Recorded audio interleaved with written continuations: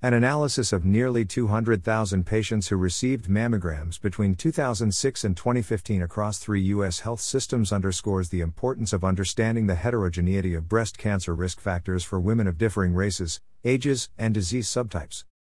The study, led by researchers in the Perelman School of Medicine at the University of Pennsylvania, were published in Cancer Medicine.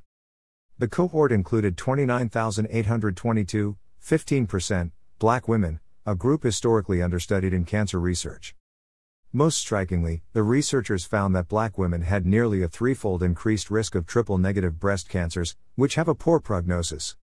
While it is known that Black women have a higher risk of this type of breast cancer, the magnitude of the risk found in this study was impactful, given its comprehensive adjustment for breast cancer risk factors in a screened population. Additionally, the researchers found that triple-negative breast cancers were less likely to be screen detected and more likely than other subtypes to be diagnosed as interval cancers.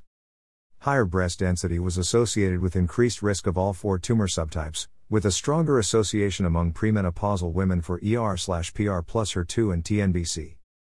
In a separate study led by the same group, the researchers looked further at risk factor among Black women. They found that breast density was more strongly associated with TNBC than other subtypes, and obesity was associated with greater risk of TNBC among this group. Those findings were published in Breast Cancer Research and Treatment. The risk prediction models available are about 60% accurate for predicting risk of breast cancer, said Anne Marie McCarthy, Ph.D., an assistant professor of epidemiology at Pennsylvania. In our studies, we see clear differences in risk factors across these types of breast cancers, and we need to do a better job of identifying how we can accurately predict risk for women, particularly for women of color. Source: University of Pennsylvania School of Medicine.